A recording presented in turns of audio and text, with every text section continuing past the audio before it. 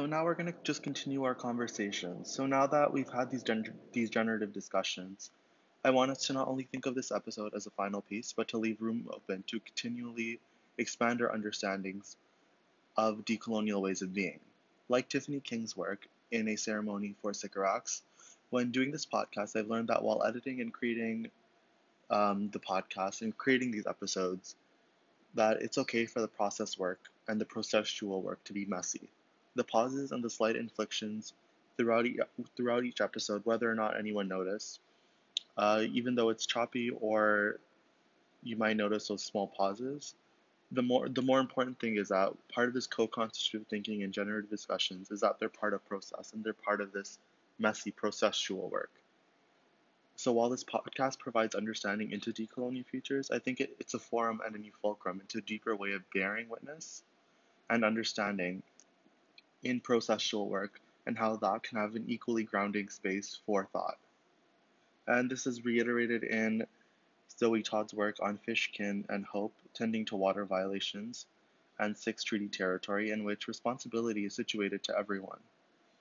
And for instance, Todd's article, it reads, also imagine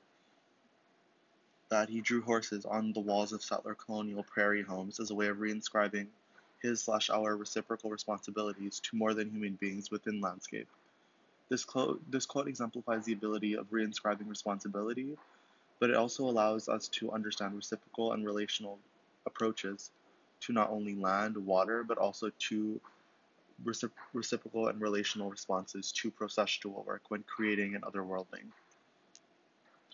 And further cemented by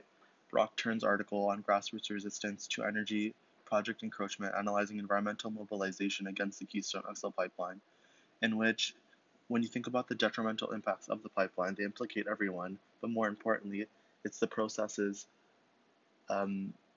it's the processes in which we resist, but also the processes in which the pipeline have been enacted and done through those processual workings in how the pipeline is manifesting itself into those colonial damages.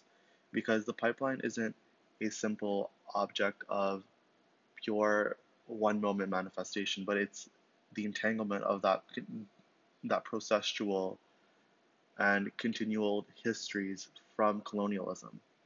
So likewise, when we think about processual work in this podcast and the messiness of this processual work, it's here in which complicity being complicit asserts a neoliberal discourse that frames the impacts of the pipeline as only an issue for indigenous communities. It's problematic because it obfuscates the accountability from the government and companies that rely on violence on the land and colonial histories and violence on indigenous communities for it to succeed. So that we examine the Keystone Pipeline through a nuanced lens and a relational lens, it's equally imperative that collective action is undertaken, but done so through acute awareness to our own positionalities and the processual work done to imagine those otherwise futures. Understanding this processual work in tandem with relational and reciprocal responsibility in resistance, water, and land is in that co-constitutive discussions and ways of otherworlding involve process. To actively and continually engage by refusing inexactitude, and to actively and continually engage by refusing an exactitude in which deeper discussions occur, but also processual work is placed within an entanglement of our relationships to the scholarship and to each other beyond this podcast. Because I think part of these discussions of decolonial and generative discussions, it's not about a finalized product or creating a perfect piece, but to cherish the so-called imperfections and to embrace the so-called chaos. As noted in Tiffany King's work,